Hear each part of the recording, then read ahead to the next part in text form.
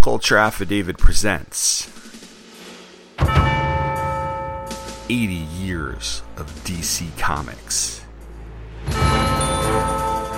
Part 6,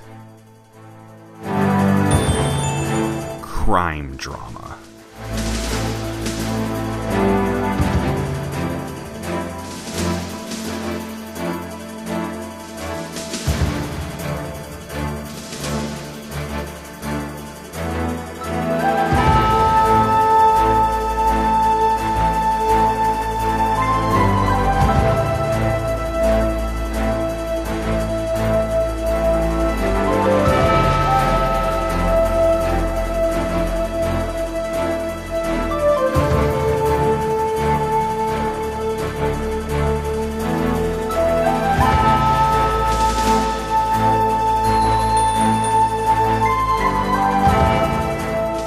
Hello and welcome to the sixth part of the podcast mini-series, 80 Years of DC Comics, presented by Pop Culture Affidavit, which is part of the Two True Freaks network of podcasts. I'm your host, Tom Panarese, and the purpose of these 12 episodes is to showcase comic books and comic book genres that DC Comics has produced in its 80-year history, but are not as recognizable or celebrated as their superheroes, or stories that are not as widely celebrated as usually what winds up on a top 10 list. Last time around, I looked at stories starring gorillas. This time around, I'm going to turn my attention to crime dramas.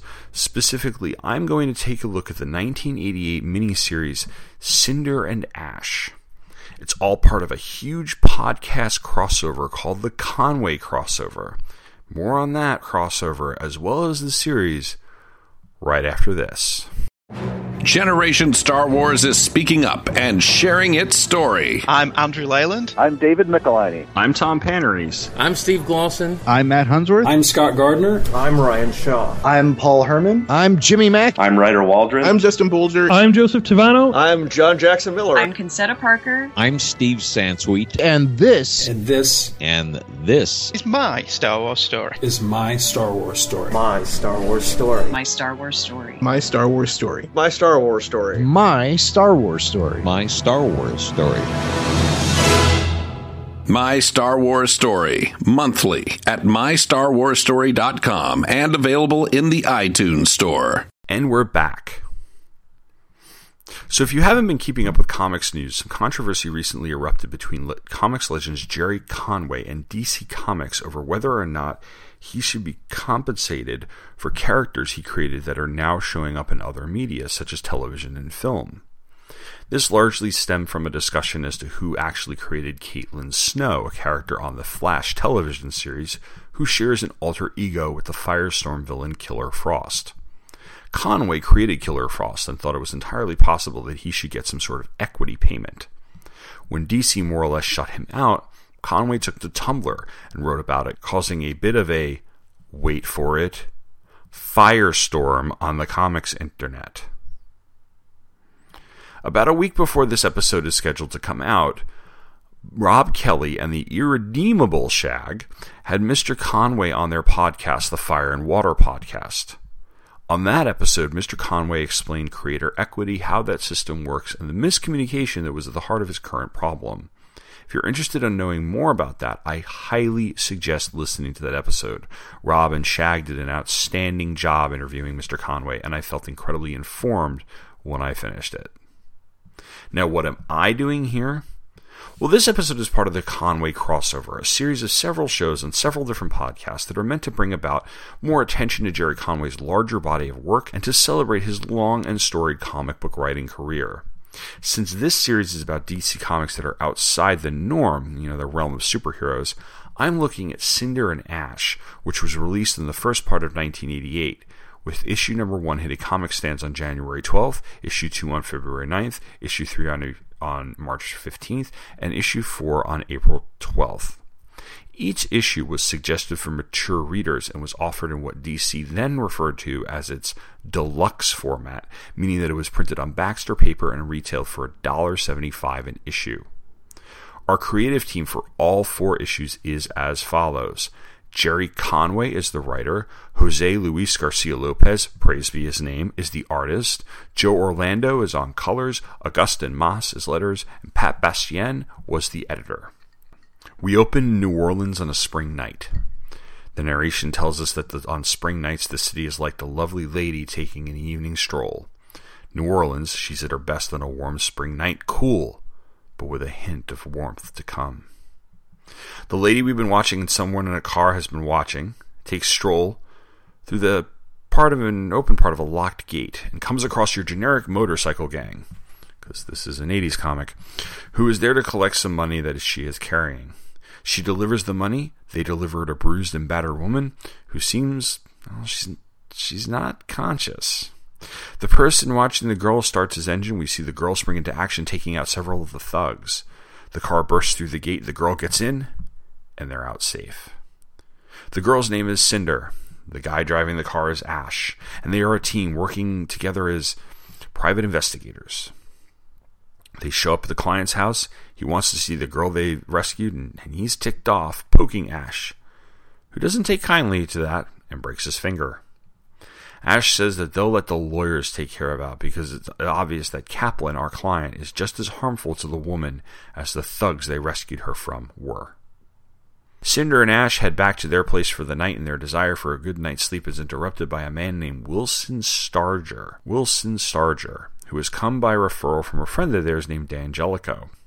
He's from Iowa, and he tells them a story about how things are going very wrong for him lately. He's a dairy farmer, and he discovered about a month ago that half his herd was poisoned. Then his wife had a heart attack. Then the feed and grain store cut his credit. The bank called in his loan. And then the previous Sunday he was roughed up by a bunch of people he didn't know while his wife received a get-well card from her sister, who had died 10 years ago.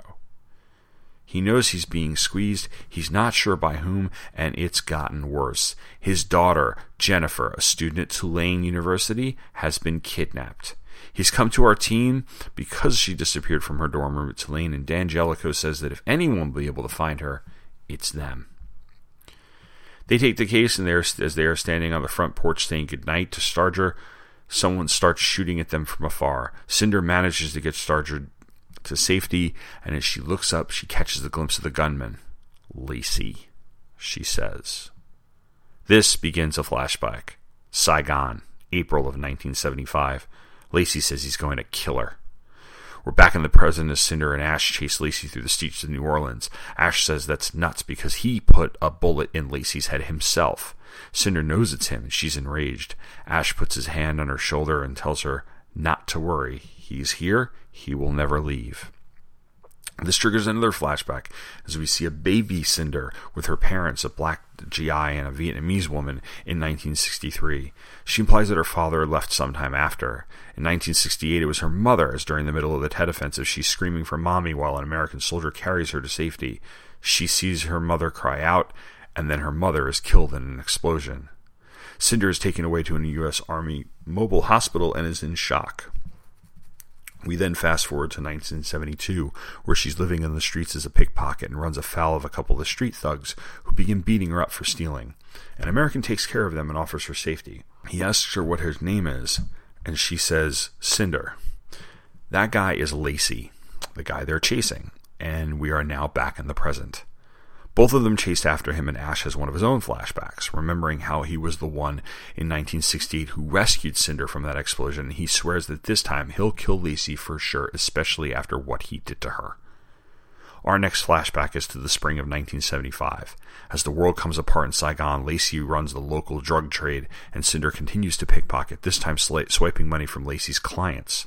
She remembers how she did so yet again and headed back to the bar where she chatted with a local prostitute.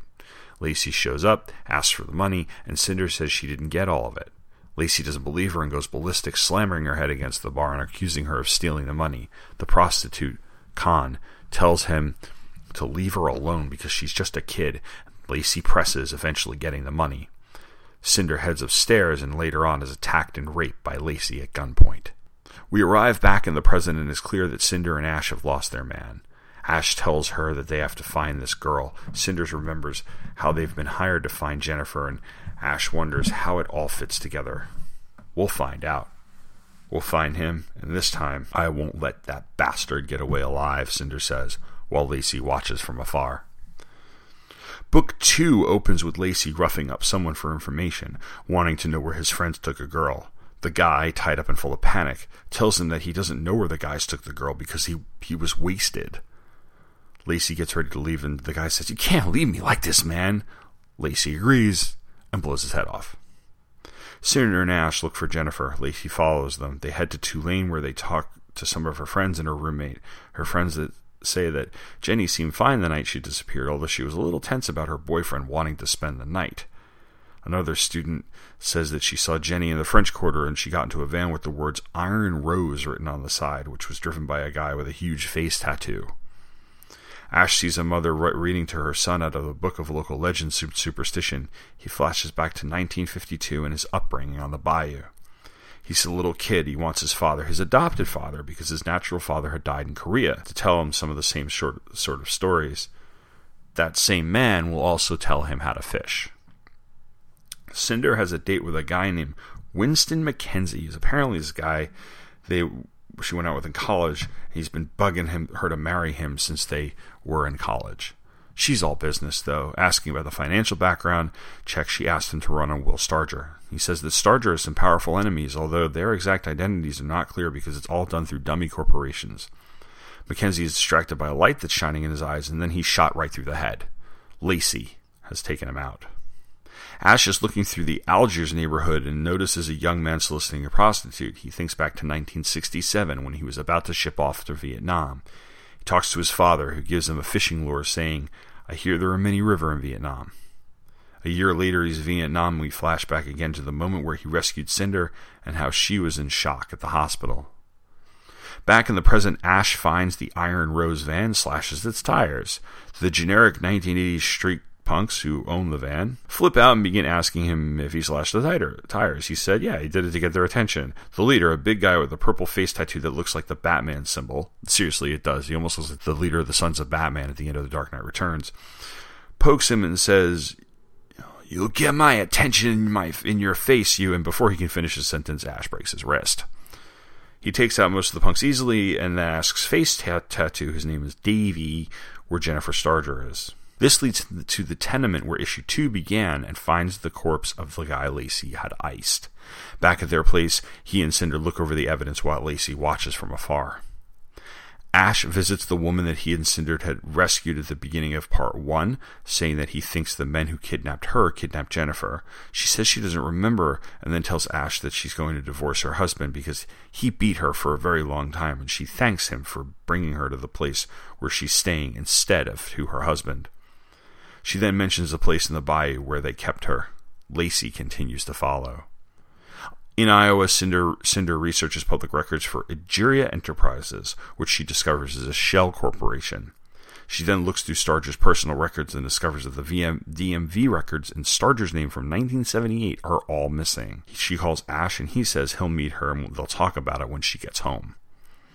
The next time we see them, it's in the bayou, and the two of them are quietly making their way to the shack where Mrs. Kaplan, from the beginning of the series, had said she had been kept. This reminds Ash of the Nam and the Tet Offensive, where he and his unit were ambushed. The carnage he witnessed in the Nam mirrors what they find at the shack. Dead bodies everywhere, more than likely courtesy of Lacey. They find Jenny. She's naked and prone, laying in a pool of her own blood. In Vietnam and now, Ash fires off several rounds from his rifle in frustration and agony. Cinder does her best to comfort him. Book 3 opens in Iowa at the funeral for Jennifer Starger.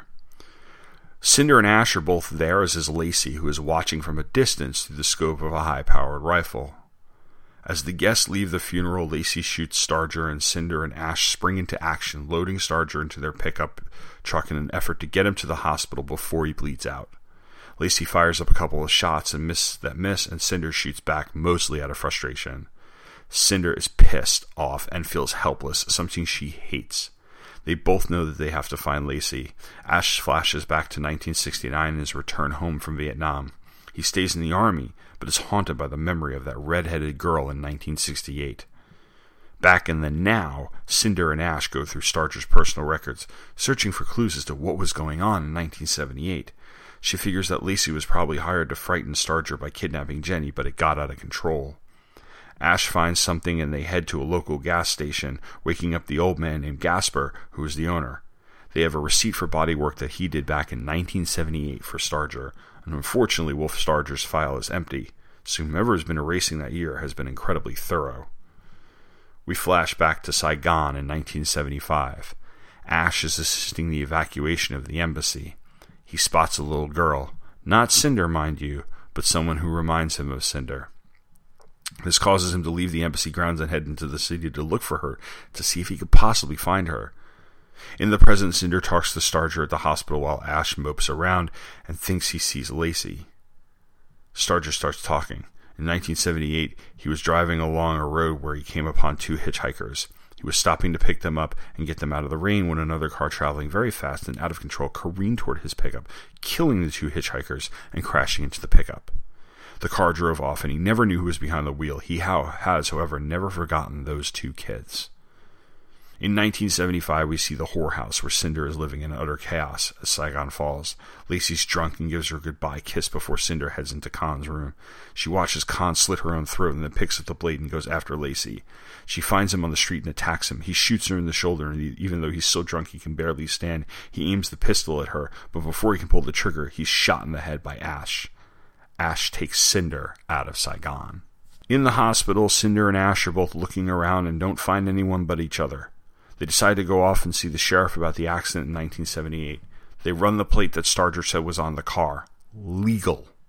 And it comes up as having been registered to Harrison Wayne, a congressman who is the front runner on the Senate case. He's very powerful, and he's virtually untouchable, and Cinder responds, he was.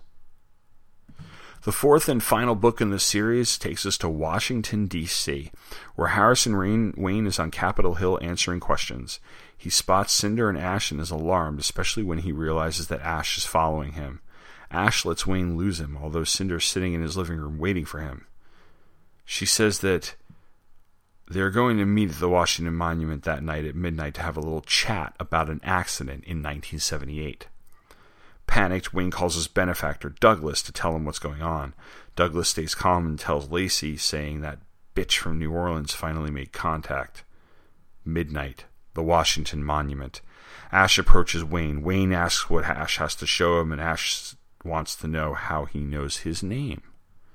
Lacey then fires a warning shot and the chase is on. Wayne sprints to his car and takes off with Ash hanging onto the roof. Lacey is about to take another shot but is surprised by a shot fired by Cinder, who begins chasing him. Wayne speeds down Pennsylvania Avenue with Ash clinging to the roof of his car, and as he holds on for dear life, he thinks of how he brought Cinder home with him in 1975. She didn't have the easiest time growing up, being mixed Vietnamese.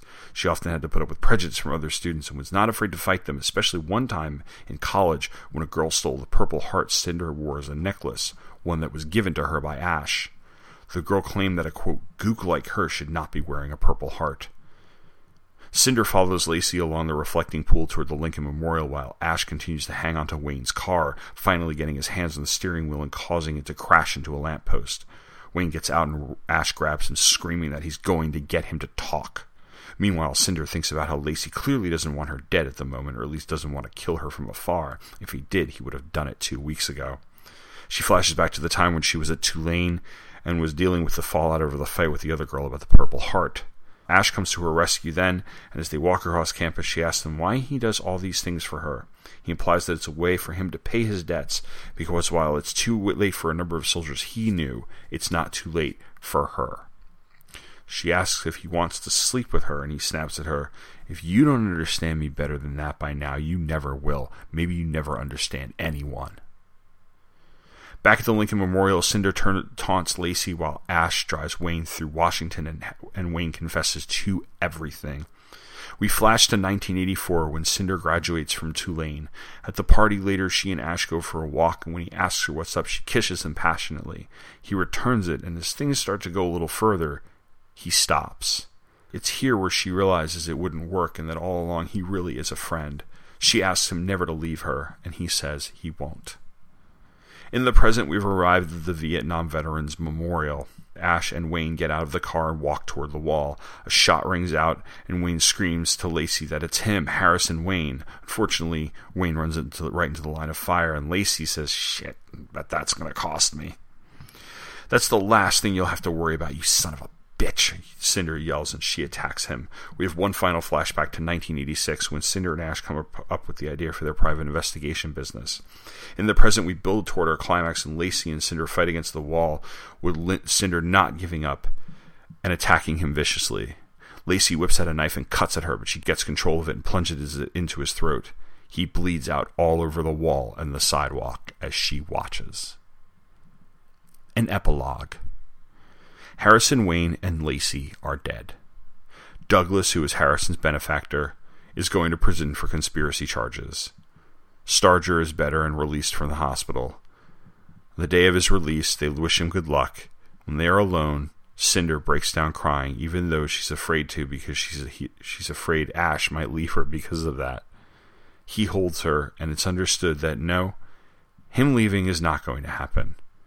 She won't be alone. I'll be the first to fully admit that I more or less stumbled onto this one during the time that the Conway crossover podcast was being put together. Jerry Conway has a long, storied career writing superheroes. I've read quite a number of his stories. The issues of Fear the Firestorm, some of his Batman work, some of his work on The Amazing Spider-Man. But knowing that I am mandating this podcast miniseries to cover non-superhero comics, I did some digging and saw this as one of his credits. The name sounded familiar, and I think it was because I had seen some house ads for the series in some of the issues of the new Teen Titans that I have from around the same time. This wasn't ever very hard to come by either. Now, it has been collected in trade paperback, and that trade paperback came out in 2014. And taking a glance at the cover, it actually looks like the trade's been maybe touched up a little bit, recolored. When you're not in the mood to spend the money on a trade, though, you can probably get this in the cheap bin. I managed to snag all 4 issues from a 50-cent box. $2, by the way, which was well spent. This is one of several series that DC was publishing at the time that were slightly outside the company's usual line of comics, and a series that also bore the suggested for mature readers warning. These 2 elements would be a contributing factor to what would eventually become Vertigo about 4 or 5 years later, but here we are still in the middle of DC's more experimental phase with what they would sell exclusively to comic book stores. Some such as Hellblazer obviously work, others notoriously tanked, such as Sonic Disruptors. Cinder and Ash fall clearly into the middle of that. To my knowledge, Conway never followed up on the characters, and they don't really get mentioned, and they don't have another series after this. But that's not to say this wasn't a good series, because it really was. In fact, this is one of the best late 80s, early 90s action movies I've ever seen. Conway gives us all the tropes. The grizzled vet with the Vietnam flashbacks, his scrappy sidekick, the crooked politician, the dangerous wildcard ex-CIA guy, the case that becomes more and more involved the deeper and deeper our heroes get. Yes, there are elements of this that are incredibly predictable, that all of this was connected, was pretty obvious from the beginning, but they all work because that's what I want from a story like this, to be honest with you. I did my recap talking about all 4 books at once because that's how it reads. Conway does a great job of pacing these 4 issues so that we're getting something really good in each issue, yet they all feel like one cohesive whole. The flashbacks, and there are many, are for the most part well placed and well paced.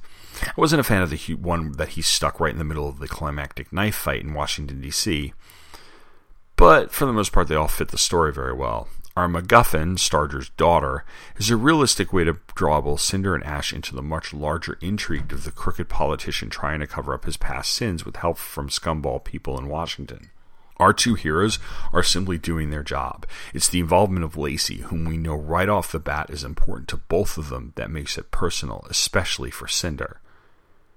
That was a hard scene to get through, by the way, even if it was necessary to the plot.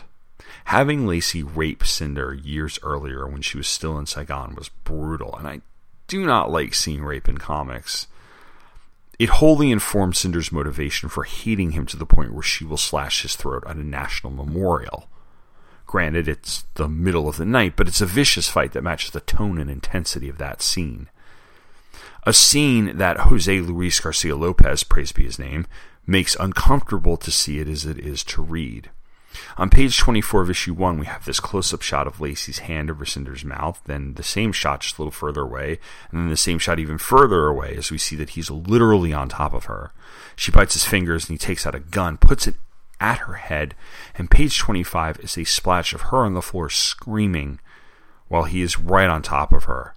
We can only see their upper bodies, and Garcia Lopez, praise be his name, makes sure to show us that Cinder's in obvious pain, especially in the 4 small panels on the right-hand side of page 25, which is a menacing extreme close-up of Lacey's face and then 3 separate close-ups of Cinder crying. And the whole thing's over by page 26 when we're back in the present with a close-up of Cinder sitting on a street corner and crying to herself. That scene is effective and informs you of how evil a villain this man is, and is yet another thing in a list of events and circumstances that informs us to why Cinder is so tough and not even trusting of everybody. She's clearly the star of this whole series, and a great one at that. Had this been a movie, it would have been a great vehicle for an actress who wanted to do an action flick and not have to be the love interest. Conway and Garcia Lopez, praise be his name, give us a woman who really doesn't put up with anyone's crap and goes toe-to-toe with every character in the series. In fact, it's she who takes out the bad guy at the end while her partner goes after the congressman and gets the confession that he needed. Usually, it's the opposite. Ash as a character is probably the weakest part of the series, and that might be because of the fact that Conway tries to write him with a Cajun accent that can get pretty annoying at times. I didn't try to imitate it when I read his dialogue, sorry. It honestly gets in the way. Because otherwise he's a really well-written character. The Vietnam flashbacks, the fact that meeting Cinder when she was a girl haunted him for years until he had the opportunity to do something about it. Show a compassion, caring friend, even a father figure. And Conway has that great flashback in issue 4 where Cinder throws herself at Ash, and he stops it because he realizes how wrong that would be. Lesser writers would have let that happen and would have dropped so many hints as to them being in love with one another, or whatever you want to say about it, for 3 issues prior to that moment. Instead, he's built up a true partnership and a friendship and intends to let that play out, especially in the end where he more or less promises he'll always be there. That relationship being the core of this story works very well because Conway writes Cinder and Ash as 2 people who obviously have a great chemistry between the 2 of them. I get the sense that Ash is clearly haunted by his past, and Cinder continues to give him a sense of purpose and a sense of hope. The scene at the end of the issue 2 where they find Jenny's body in a position that is absolutely just disgusting triggers, no pun intended, a reaction to him that is the same one as the flashback to the slaughtered GIs that he sees in his head. It's a time where a climactic scene in an issue being intermingled with flashbacks works very well in this series, as opposed to Cinder's flashbacks to her past when she's fighting Lacey at the end of book 4, which I think, that could have just benefited from just a straight-up fight. Conway makes us like the characters, and he makes us like the characters right off the bat, and as he mixes in those backstory flashbacks, he gets us to care about the characters as much as we care about what happens to them.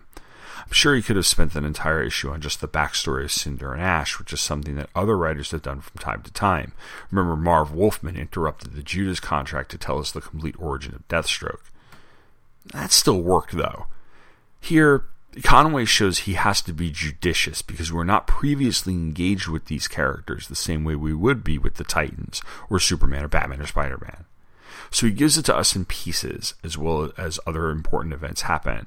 It's a great idea and for the most part is well done. I've already heaped praise upon Jose Luis Garcia Lopez, praise be his name, but I have to heap some more praise on him because of the fact that this series wouldn't be as great as it is if not for his artwork. He imbues Cinder with a sexiness that is right. It's the right blend of youth and the right blend of experience, but never makes her vulgar. He makes Lacey look exactly like the scum that he is, and he's got Ash looking like this grizzled old George Papard type, and the 80s action flick mainstay. All he needs is a cigar in his mouth. His action is well composed. He takes full advantage of multi-panel pages and then delivers this gorgeous splash at the moment where Lacey slides down the wall with blood pouring out of his jugular while an exhausted Cinder just stands over him, her shoulder bleeding. If there's one downside to the artwork, honestly, it might be the coloring job. This might be a limitation to the coloring from back in 1988, but since Cinder is a redhead who's half Asian, Joe Orlando, for some reason, took that to mean that her skin should be more orange than anyone else's. Sometimes it simply looks like she has a slightly darker complexion than everyone else in the scene, but there are other times where Cinder looks like she's Starfire and Blackfire's long-lost sister. It actually makes me want to check out the trade paperback to see if there was recoloring done on the interior and what that looked like, because the cover's definitely recovered, and I don't know, maybe they've toned down that skin tone issue with better coloring techniques nowadays. But it's a nitpick. I had fun with this series. It's a great little crime drama. I can see where Conway started writing for Law and Order down the line. And this definitely would have been at home at the multiplex back in like the late summer of '88. It's a lost gem, and I highly recommend checking it out. And next up, I'll be back in late June for a look at some classic and new funny animals comics. So please follow the hashtag ConwayXover to see what other fine podcasts are also talking about Jerry Conway's career and the issue at hand with DC Comics. Also head over to the Fire and Water podcast to download their interview, which was phenomenal. It was great, it was informative, and I'm so glad they did that. I hope you enjoyed this look at Cinder and Ash. I'll see you next month. In the meantime, thanks for listening, and take care.